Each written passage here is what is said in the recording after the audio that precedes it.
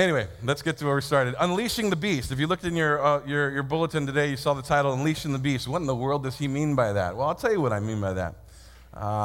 As you guys well know, I'm a giant of a man. I'm a big boy. And I have a son. I don't know if you know that. His name is Donovan. He's 5 years old now. He's really small. He's about as big as my calf. And as you can well imagine, when I wrestle with him, there's almost slim to no chance at all that he could win. And that is until my wife taught him the secret weapon, the trump card, so to speak. She taught him that when I get close enough and he's in a position where he can't move, or I've got him restrained, to raspberry me. Do a raspberry and he'll leave you alone. And if you don't know what a raspberry is, it's this. And so I'll get close to him and he'll look at me in my face and goes, and it stops everything. I mean, literally, I'm not going to wrestle with you if you raspberry me every time I come in close. And he does it every time. But it's like it literally stops the whole thing. I'm a giant, he's a small kid, but he's in control of the situation because he knows how to raspberry. He's unleashing the beast, using his mouth to influence a situation. All right?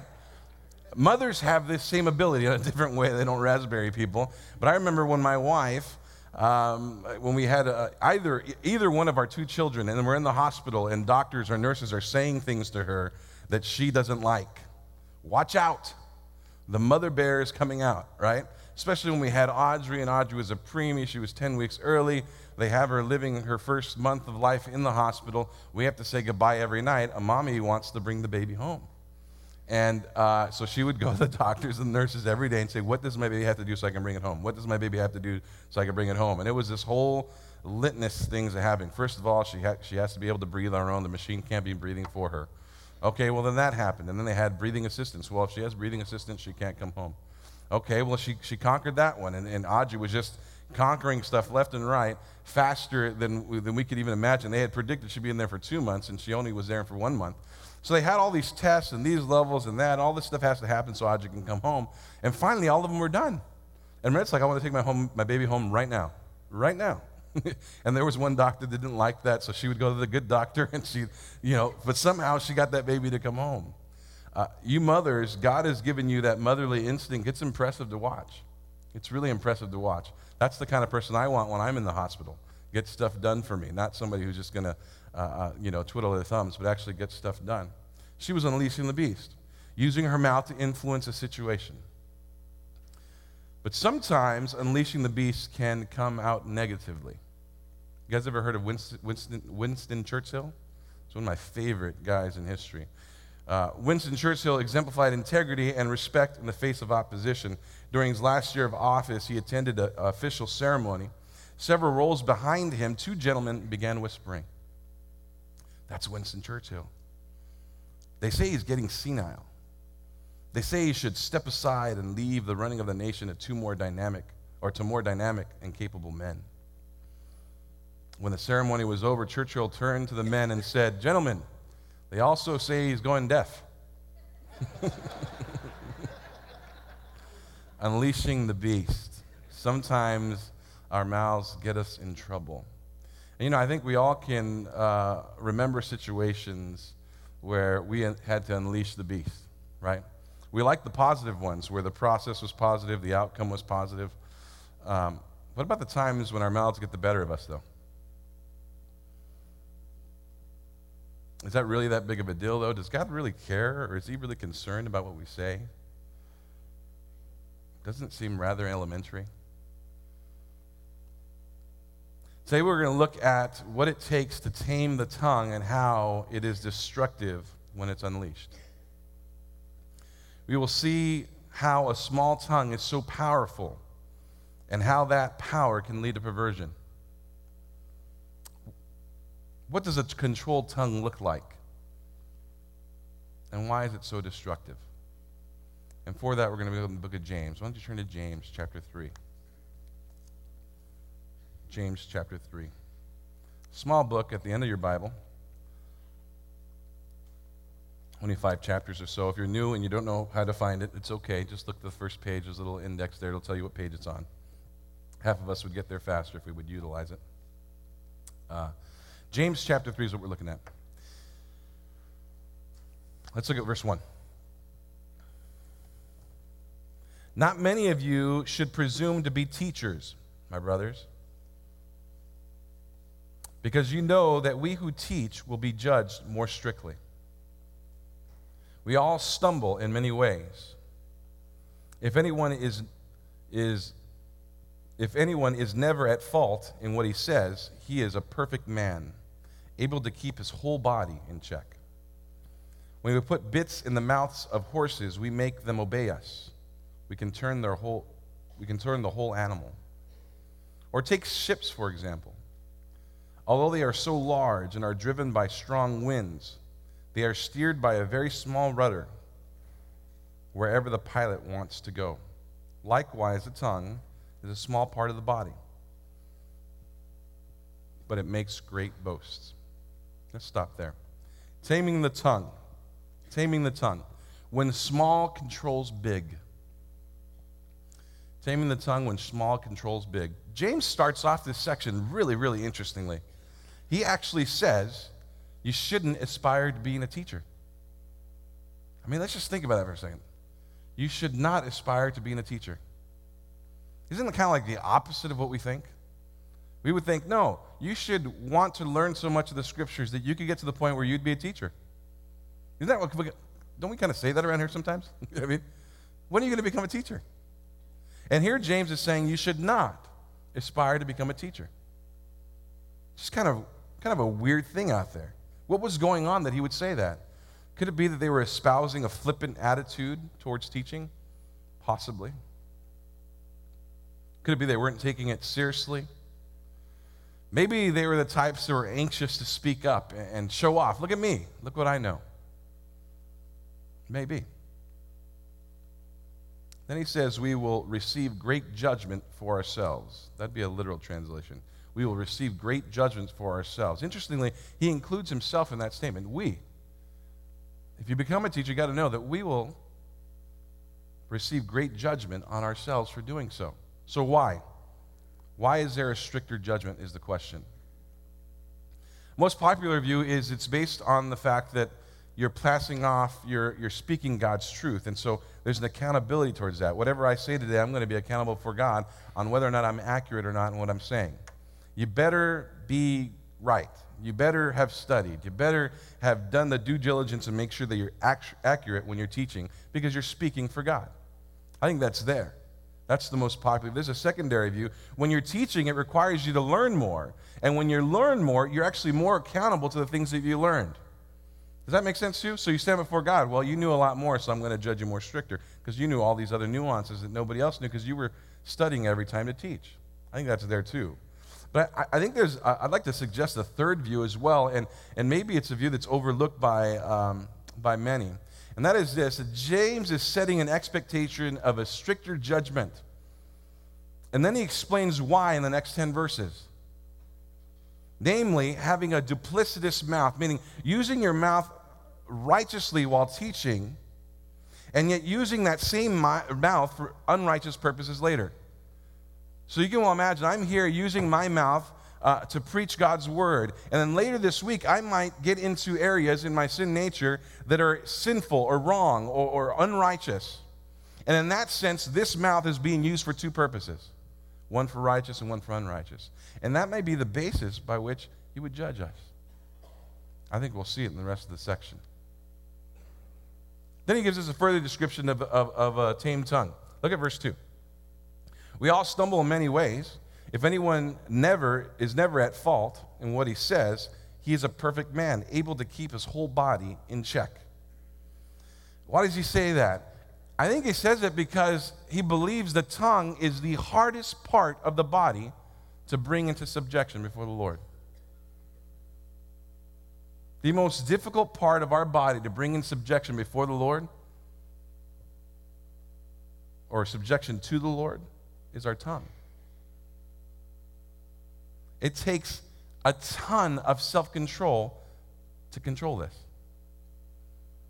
That's what he's setting us up for. He actually says, if you can control your tongue, you're perfect. And what he probably means by this is, if you have the ability to have full control over your tongue, then you also have the ability to control every other part of your body. You know why? Because this is the hardest part to control. So if you can control this thing, you're perfect. And then he gives us two illustrations about it. The first, a horse, and the second, a ship. Let's look at them. Verse 3.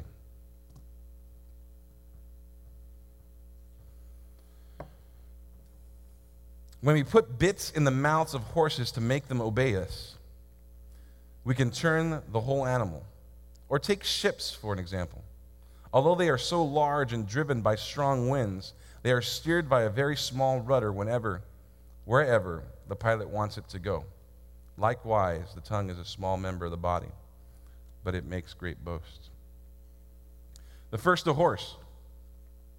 By placing a bridle in a horse's mouth, we can control its whole body. Horses are broken with a small bit in their mouth. A very simple point here. It's the irony of the small controlling the big. Small bit controls the whole animal. Then he goes to the second one, a ship. Whether it's stuck in a storm or in calm waters, the situation doesn't matter. It's controlled by a small rudder. Again, the irony of the small controlling the big. Small rudder controlling a big ship. And so it is with the tongue. It is the smallest member of our body, and yet it navigates so much. However small, it exerts a powerful influence. It is the small controlling the big. It's the irony. We are to bring our tongues under complete control. That's what he's saying. We should control that. Now, I have to break away here and just ask a couple questions because it seems kind of, it seems kind of odd to me. As I was studying this, I was thinking, James, like, what in the world does this have to do with anything else that you've been like writing about? If you've been here for the last 3 years and you've been here part of this James series, you've been tracking some pretty major themes in the book of James. Significant themes, major themes. Like in chapter 1, like when we go through life and we have pressures, there are trials in life that come upon us. Sometimes it's because of our own sin, and the consequences of that sin is a trial upon us. That would be an internal pressure. We did it to ourselves, right?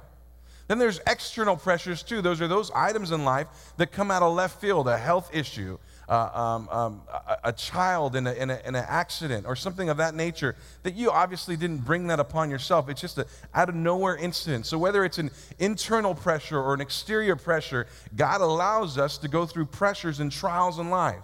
And then why does he do that? In chapter 1, he says, because I'm developing you. I'm bringing you to maturity. I'm actually, the word, perfecting you in your faith. That's why he does that. That's a pretty major theme. So why do we go through hard things in our lives? Because God is perfecting us. God is bringing us to maturity. That's a pretty huge theme. Then we learned about true religion and how true religion calls us to act upon injustices like orphans and widows. We're not to just stand by and watch that stuff. We're supposed to do something about that. All right? And then we looked at favoritism. Whether you're black, white, Hispanic, Asian, everybody should be welcome in the church. And praise God, we have a church that has integration like that. What the socioeconomic levels, I don't care if you're rich, you're a ball player, a football player, take a seat, just like everyone else. Everybody's equal when we come into the house of God. Major themes. These are not small things. Then we talked about listen to the word and do it. God's way is always the best way. Listen to his word and do it. Then we talked about true faith. Man, you talk about challenging. True faith always will end up producing evidence. Right? If you walk like a duck and you talk like a duck, you just might be a duck, right? Yeah. We talk about all that just to get to James. Let's get to the climax of your book. Control your tongue. It's like, really? Control your tongue now? After all that huge, like big, huge themes, you ought to really watch your mouth every once in a while. I think to myself, really, the tongue? It seems so infantile. It seems so simple. It seems so irrelevant. I mean, can I just be honest? Look, this doesn't seem like a significant issue to me.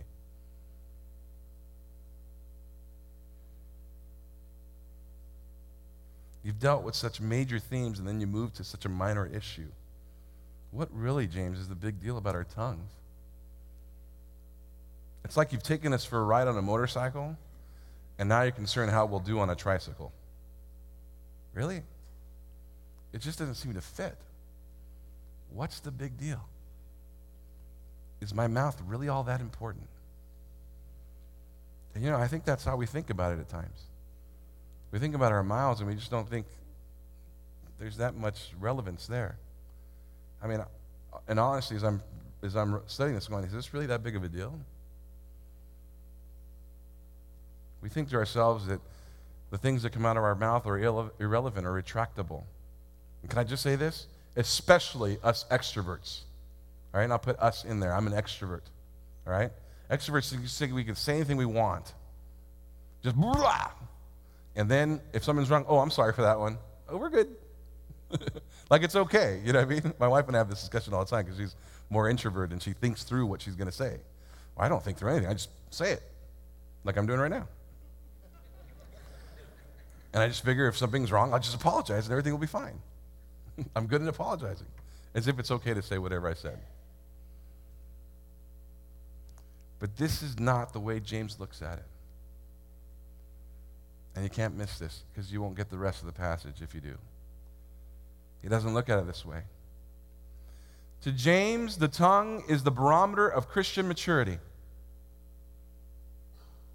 To James, the tongue is the item that flipped the scale towards the fruit of the Spirit. To James, the tongue is the identification badge of Christianity.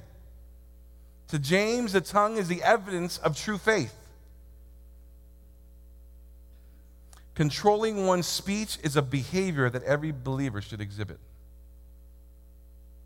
It is no small feat for a man to be able to control his tongue. It can only be done when he's walking in the Spirit. Why don't you turn with me real quick? I don't want you to miss this. Go to Luke chapter 6. Luke chapter 6. As Pastor would say, I'd love to hear those little pages turn. Hurtado, your iPod. If there's anybody with the iPod out there, it's okay.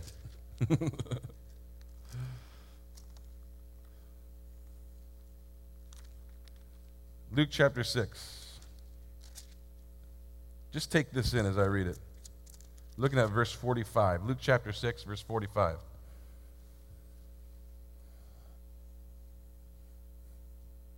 Are you there? Oh, that's chapter 7. I was like, that's not what I want to read. All right, chapter 6, verse 45. The good man brings good things out of the good stored up where? In his heart. The evil man brings evil things out of the evil stored up in his where? His heart. For out of the overflow of his heart, his mouth what? Speaks.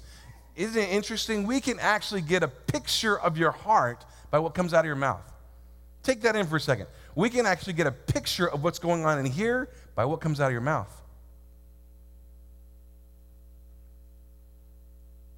So with that in mind, let me ask you this question. What does your heart look like? What does it look like? What comes out of your mouth? What if we asked your family? What would they say comes out of your mouth? How about your coworkers? What would they say comes out of your mouth? I think the hardest place to live the Christian life is at home. And the reason is because your family knows you for who you are. They know you at your ugliest. And generally speaking, we work the least at it at home. We let our guard down. What would they say? Can they see Christ in our speech, or do they see something completely different than what you act like on Sunday? Left in its natural state, the tongue is the most destructive member of the body. Not our hands, not our feet, our tongues. And now James turns to a description of how it is destructive. Unleashing the tongue when destruction reigns. unleashing the tongue when destruction reigns. Look at the second part of verse 5 in the book of James, chapter 3. Consider what a great forest is set on fire by a small spark. It's a small to big there. The tongue is also a fire, a world of evil among the parts of the body. It corrupts the whole person. It sets the whole course of his life on fire, and is itself set on fire by hell. All kinds of animals, birds, reptiles, and creatures of the seas are being tamed and have been tamed by man. But no one can tame the tongue. It is a relentless evil, full of deadly poison. With the tongue we praise our Lord and Father, and with it we curse men who have been made in the likeness of God. Out of the same mouth come praise and cursing. My brothers, this should not be. Can both fresh water and salt water come from the same spring? My brothers, can a fig tree bear olives or a grapevine bear figs? Neither can a salt spring produce fresh water. Unleashing the tongue when destruction reigns. You know, he kind of transitions from the small, big idea into the very destructive nature of the tongue in its natural state. He says, just consider how a spark, all it takes is a spark for a forest fire to go. And that's what the tongue is like. It's a fire, a world of injustice is what he said. The world there would be the fallen, rebellious state of a sinful world system. And literally, the idea is it's being placed in our members. The tongue is somehow being placed. It's written in the passive sense. It's being placed in us. Now, what is placing it in us? Is it our sin nature? Possibly. Is it Satan? You know what? It might even be Satan's roadblock for us. Because later we're going to see that it's set on fire by what? By hell.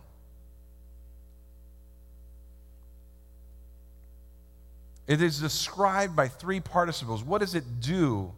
How does it act? Let's look at, it's in verse 6, the second part of verse 6. Three things it does.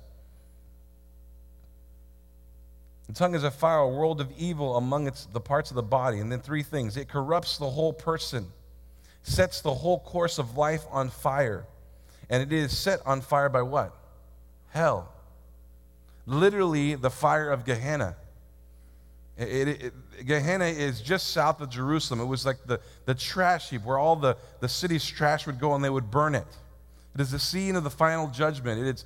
It is a place that became a symbol for the fire of hell and eternal punishment. This is not minor descriptions. This is major descriptions, and he's talking about our tongue. He's saying the tongue is very destructive. You've heard that phrase, sticks and stones will break my bones, but words will never hurt me? It's not biblical. Obviously, it's not biblical. Proverbs 16:27 says, a scoundrel plots evil, and his speech is like a scorching fire. Then he goes on and says, everything else is tameable and has been tamed by man except for the tongue. In verse 7, go to verse 7. All kinds of animals, birds and reptiles, and creatures of the sea are being tamed and have been tamed by man. But no man can tame the tongue. It is a relentless evil, full of deadly poison. No man, we would interpret it this way, no man by himself in his natural state can subdue the tongue. They're going to need God to help you with that.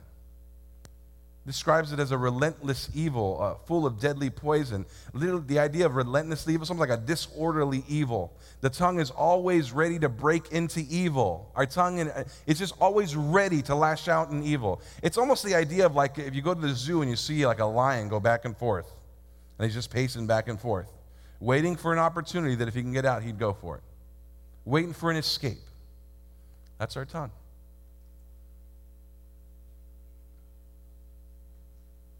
Now, it's not to say that God can't bring it under control. It's like any other sinful item that we deal with in our lives. We have the same power that rose Jesus from the dead, Romans 6, to apply this life and live a godly life. We have the Spirit of God living in us. It changes us from the inside out. If you're a believer, you have access to that. Then he gives us an example of this relentless evil.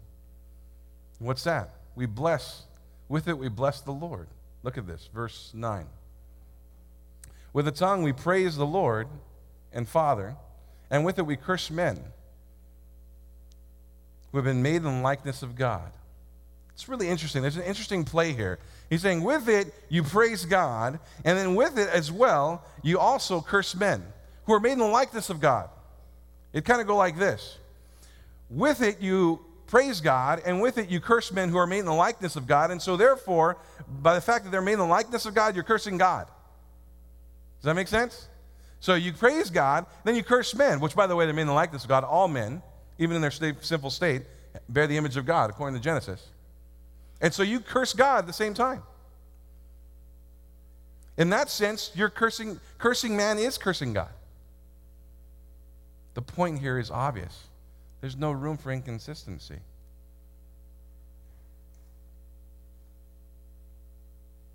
From the same mouth come blessing and cursing. The idea, one side of your mouth is blessing, the other side of your mouth is cursing. You know, it's interesting. I happen to be reading all these books right now. Like I said, I'm going to school next week, and it's interesting. These books they're about leadership, and so each one of us have a leadership style. You may not think of yourself as a leader, but you are a leader. If you have children, you're a leader. If you're in the workplace, you're probably a leader. Each one of us lead in some fashion, and your leadership style is either going to, one, create resonance, or two, create dissonance. There's no in-between. In everything you do, you either create resonance or you create dissonance. It's really interesting, this book is talking about. And it documents how we go through life. And it's interesting how we're better at resonance while we're younger. Isn't that interesting? So, as I'm reading this, I'm seeing this in myself, and so it's almost like looking at a mirror going, ooh, you're starting to creep over into dissonance, you know. The resonance is the idea coming in, everybody feels good. You're so concerned about how everybody feels. You want to make sure that everybody's on the same page. You want to create harmony. Everything's well. You want good feelings between each other, in your home, in your workplace, Christianity, whatever. Younger in life, you're better at it. And it makes sense because when you're first a Christian, you have this unbelievable zeal to live for God, right? And then sometimes that can dissipate if we don't watch it. When you first enter into a company, you're the low man on the totem pole. And so you want to make sure that all your superiors are like you, right?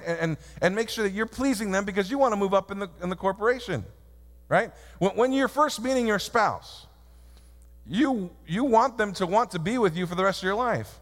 And so you do a really, really good job while you're dating and engaged and making sure that you're promoting resonance, right? And then you get married and dissonance breaks out. No, I'm just kidding. It doesn't happen. Not necessarily. It shouldn't. But the idea is if we get laxed, when we get older, all of a sudden now I am the boss. I am the one running the corporation. And so I can get away with dissonance because what are they going to do? Fire me? They're my employees, right?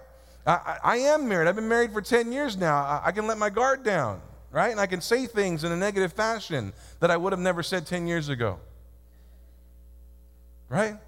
Christianity, well, okay, I know I was really excited for the Lord when I first got saved. That first year was amazing, but that's just not realistic, is it? So it's amazing that we go through life and we can actually start off with this idea of wanting to create resonance in our life. And in our speech, we control our mouth a lot better because we're trying to promote resonance. And as we get older, we can actually creep into a dissonance. And then not only do we do that, in the process, we begin losing patience. We're more powerful, more influential. We can get away with it. We become more direct and tactless. And then self-deception creeps in. There may be a little voice inside that says, you know what, that wasn't the best way to handle that. You should go and apologize to the person. And instead of listening to that little voice, we go, oh, are you kidding me? Can you believe that person did that? And we start blaming the person, right? I can't believe how dumb that was. And so that justifies the way I came to them, right? It's called self-deception. I feel a little guilty, so I'm self-deceiving myself to try to justify the way I handle that situation, whether it's with our wives, with coworkers, employees. And I'm reading this stuff and I go, man, can I just be honest? I see myself in that sometimes.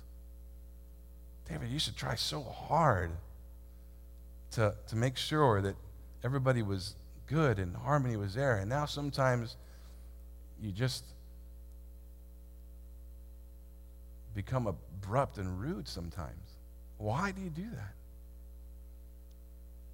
Well, it's because of them. No, it's because of you. Verse 10, this, thus, my brothers, ought not to be. This ought not to be. Interestingly enough, he uses brothers terminology. He's not talking about non-saved people. He's not saying those outsiders out there who don't know Jesus, they have a problem with this. That's not what he's saying. He's directing it right at us.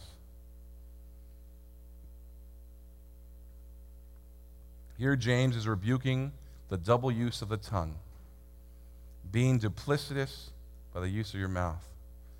And the idea is a divided tongue equals a divided soul. Then he uses two final illustrations. Let's look at them. Verse 11. Can both fresh water and salt water flow from the same spring? Yeah, the obvious inference there is no. My brothers, can a fig tree bear olives or a grapevine bear figs? Again, the inference is no. Neither can a salt spring produce fresh water. Simple illustrations. Can bitter or sweet water come from the same fountain? No. Sweet could stand for drinkable. Can trees produce fruit that they are not planted to produce? No. Trees produce fruit according to their nature. If you ever find a tree that bears 99 apples and 1 orange, please call me. I want to take a picture. Or maybe the left side is oranges. Well, that's left for you. Left side is oranges, right side is apples. I want to take a picture. I mean, we could put that on Google. We could get hits. You're not going to find it. And you know what? This is not unlike what his brother said, Jesus, in Matthew. And I'll just read it to you. Watch out for false prophets. They come in sheep's clothing, but inwardly they are ferocious wolves. By their fruit you will recognize them. Do people pick grapes from thorn bushes or figs from thistles? Likewise, every good tree bears good fruit, and every bad tree bears bad fruit. A good tree cannot bear bad fruit, and a bad tree cannot bear good fruit. Every tree that does not bear good fruit is cut down and thrown into the fire. Thus, by their fruit, you will recognize them. Guys, words are our fruit.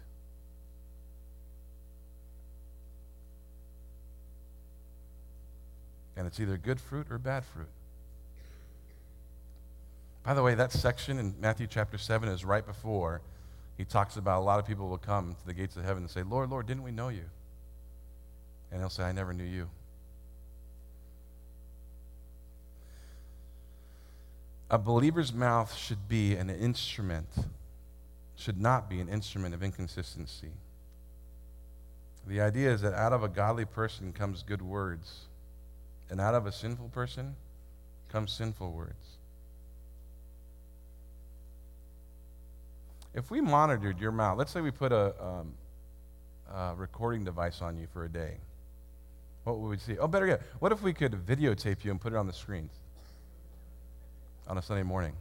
Would you be embarrassed? If we asked your families, what would they say? How often do you unleash the beast?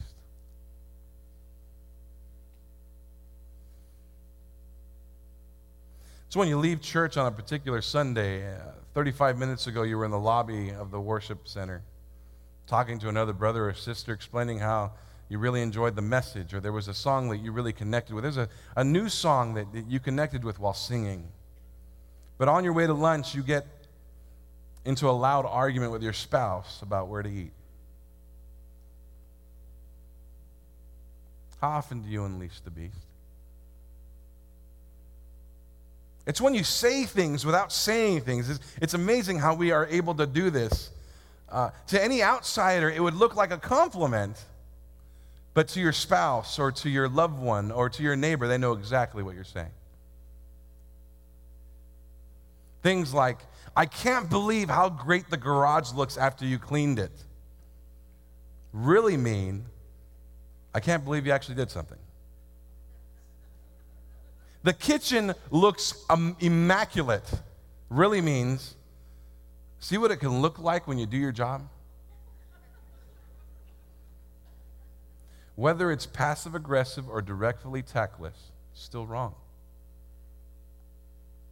How often do you unleash the beast?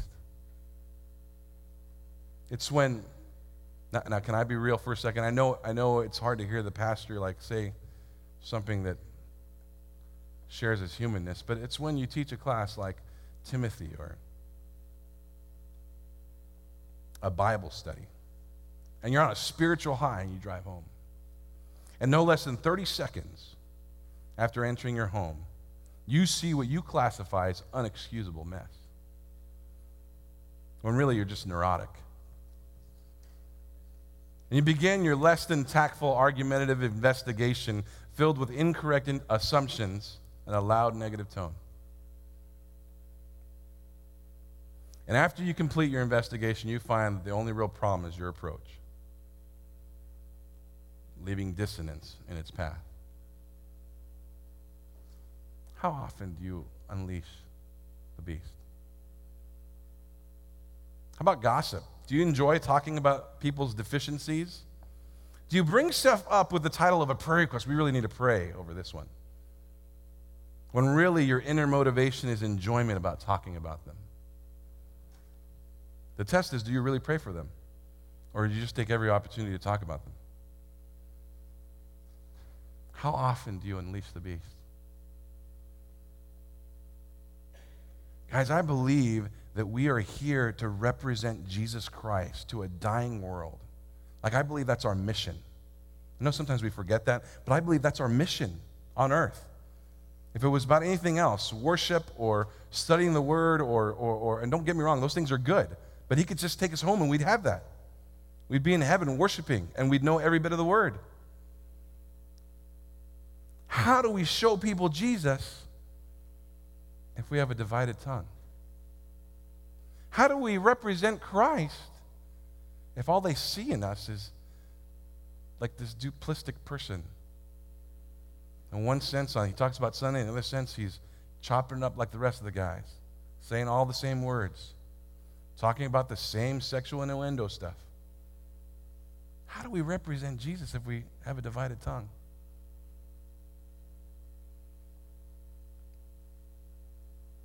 How often do you unleash the beast?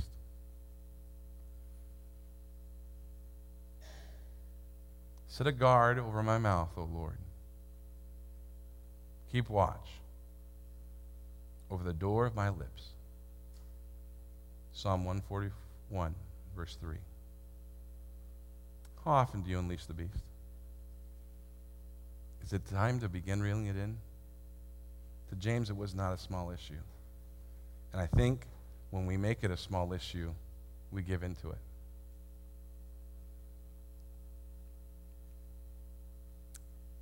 Let's pray together.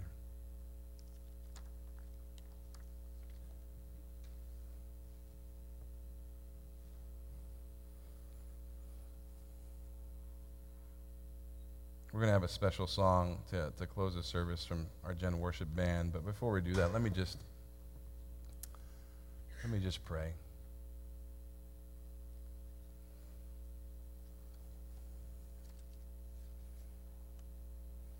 Father, I don't claim to have this fully under control myself. I'm studying this business and feeling like along the way going, man, David, you feel like this is one of those things you're getting actually kind of worse at. You were better at this 3 years ago. Father, I just pray for all of us. Remind us of the commitment to control our mouths. Remind us of how it's not a small thing, but how it's the fruit of the Spirit.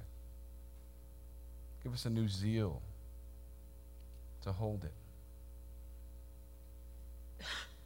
For the sake of the loved ones around us, for the sake of unbelievers around us who don't know you, that we could be a greater representation of you. We ask it in Jesus' name.